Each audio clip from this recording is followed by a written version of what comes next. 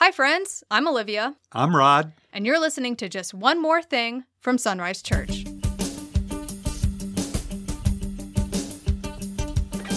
Welcome, everyone, to another episode of Just One More Thing from Sunrise Church.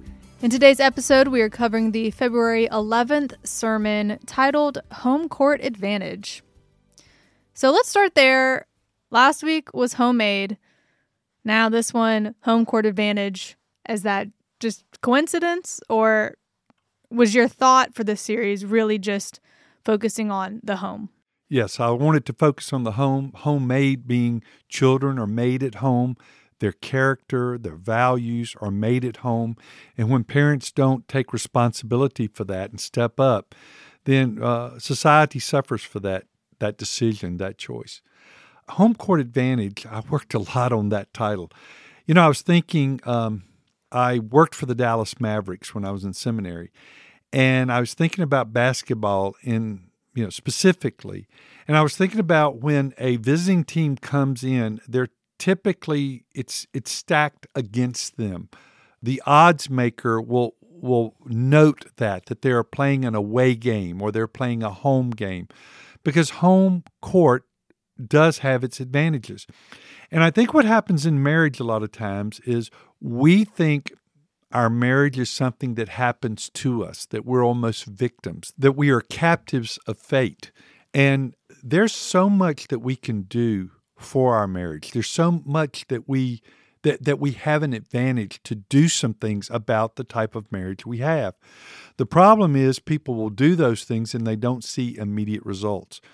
But they need to sow seeds all along the way so they can reap the rewards of a fruitful, vibrant, passionate marriage later on. And so that's what I was trying to do with the title, say, you are the biggest input of the type of marriage that you will have. You're not captive to fate. It's not about picking the right person, because whoever you are, that will change in a relationship with another human being. So that's what the title is supposed to evoke, that we do have a home court advantage. We do have a say-so in how our marriage will be. So you went to Ephesians 5 for this sermon mostly. You brought in Revelation 2, but mostly you looked at Ephesians 5, which is a very popular marriage section. But you focused, I would say, on a part that's not necessarily usually the focus when people go to that passage. What I was doing was I wanted this message to be high application. I wanted to get down to the nuts and bolts of what a marriage is about.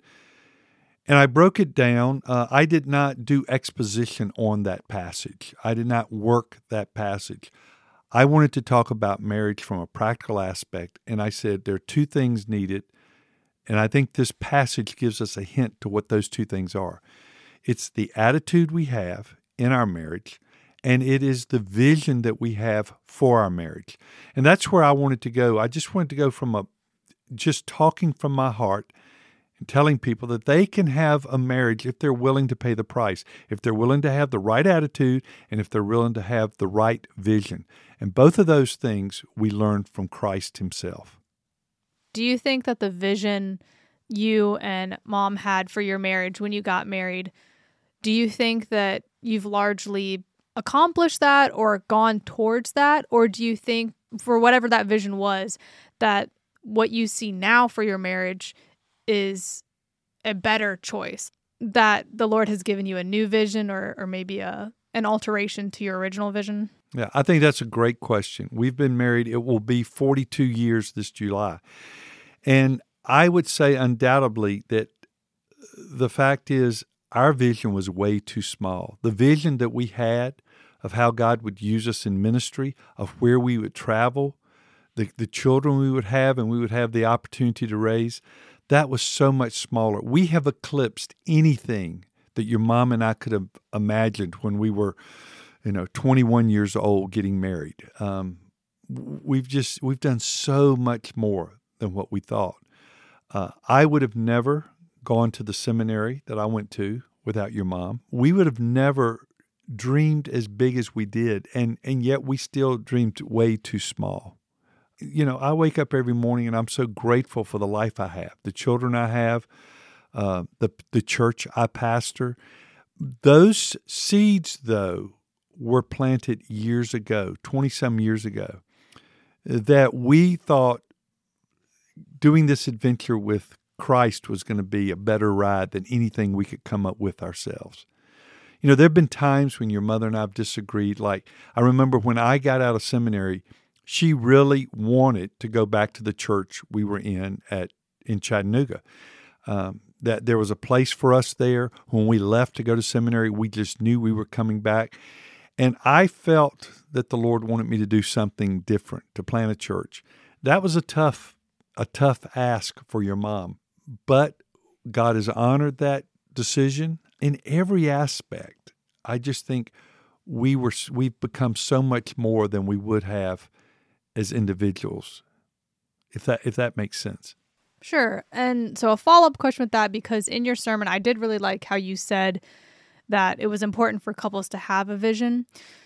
So with what you just said, what type of vision, I guess, do you recommend couples try to do?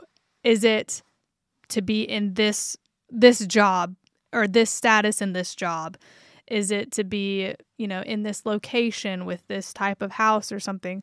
Or is it bigger yet broader to be, I want to be this, have this character. I want to have this influence on the people around me. What type of vision do you recommend that couples kind of dream up together? I think it's all of that. I know that might be a cop-out answer, but I actually think it's all of that. As far as career and those types of decisions, I think those are things you can talk about. It boggles my mind. Once a couple's been married 2 or 3 years, they say, we have nothing to talk about anymore. And I'm going, wait, what? There's so much to the type of house you want. I'll tell you one of the things we did that was an eye-opener to me and your mom is we had not been married very long, and we went shopping for furniture. Oh, boy, that started a conversation that's lasted for years. Your mom's idea of furniture and what she's looking for is completely different than the things I was looking for. And then that started us talking. Well, why do you think we need this type of furniture? Well, why do you think we need this type of furniture? I was looking at the stuff that was 2x4s and built for, wrestling matches and things like that. She was looking at very fine French type of furniture. And we had two different visions, and we had to meld that together. And so I think there's a whole host of things that couples don't develop on their own. So, for instance, something very practical, money. Why are you making money? What's your goal? What type of house do you want to live in? Is it for the quick hit, I just need somewhere to lay my head? Or am I looking at, this is a type of house I'd eventually like to have? And that can change over time, especially with kids and those types of things. The big thing for me is that people are very short-term in their thinking. I think the most important thing I said in the message was that me and your mom always looked at our relationship as being the big relationship. Outside of our relationship with God, our relationship was going to trump anything that our relationship with our kids would be. I wanted our kids to know that Dad loves me, Mom loves me, but Dad really loves Mom and Mom really loves Dad. And they were not going to pit us against each other as much as possible. So for me, anything is on the table to discuss and grow and learn, because you're becoming one flesh, not just physically, but the way you think about things. And we still have our different personalities. We still see things differently, but that's the adventure of growing and learning and living and loving together. And so God's taken us on some wild times with that. And I mean, like up in Boston, we were 3 months up in Boston together. And we just so enjoyed ourselves, just being with our kids and being up there studying, doing the things we wanted to do, but also traveling together and seeing things. I would ask you, you recently got married, 7 months ago, I think we can say, 8 months ago now almost. Marriage had to be attractive to you. I mean, I don't think it was just something you felt like, I've got to get married to be a complete person, but marriage was attractive to you. What did your mom and I do that made the biggest impression to make you want to get married? I think the big picture, we often saw just how much fun you guys had. As a kid growing up, I always knew you guys were a team, a united front, which I appreciated. But also that you just enjoyed each other's company so much, and you made each other laugh and just had so much fun. And I think that showed me what marriage could be. I've seen also what marriage could be in the negative side. I've seen separations and divorces. And so I wasn't someone who wanted to just rush into marriage just to have the status of married. I wanted to find a lifelong, fun companion who would make me better, that we would be better together than we would separate. Absolutely. And so I think that's what you guys showed that it was possible to do. And I think what those other examples showed me was that it's a very serious decision, and you need to know the hard work that it takes. And that's also something that I think has always been helpful is I've heard from the time I was little, marriage is hard. You haven't told me that directly, but I've just heard it, whether it's from the pulpit or just in your conversations with others. You never sugarcoated marriage or made it seem like it was some fairy tale dream that everything was perfect and hunky-dory. Like, you always had a very realistic view of marriage that you shared with us.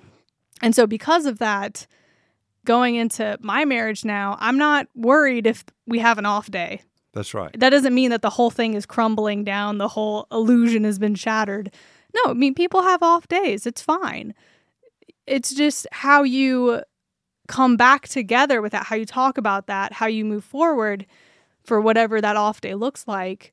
That's what matters. And the important thing is that you remember that you're a team and that, you are better together than you are alone. The whole is greater than the sum of its parts. Absolutely. And a lot of times, just to stay married, one partner will lose their identity. And I've never wanted your mom to lose her identity. I wanted her to be her own best self.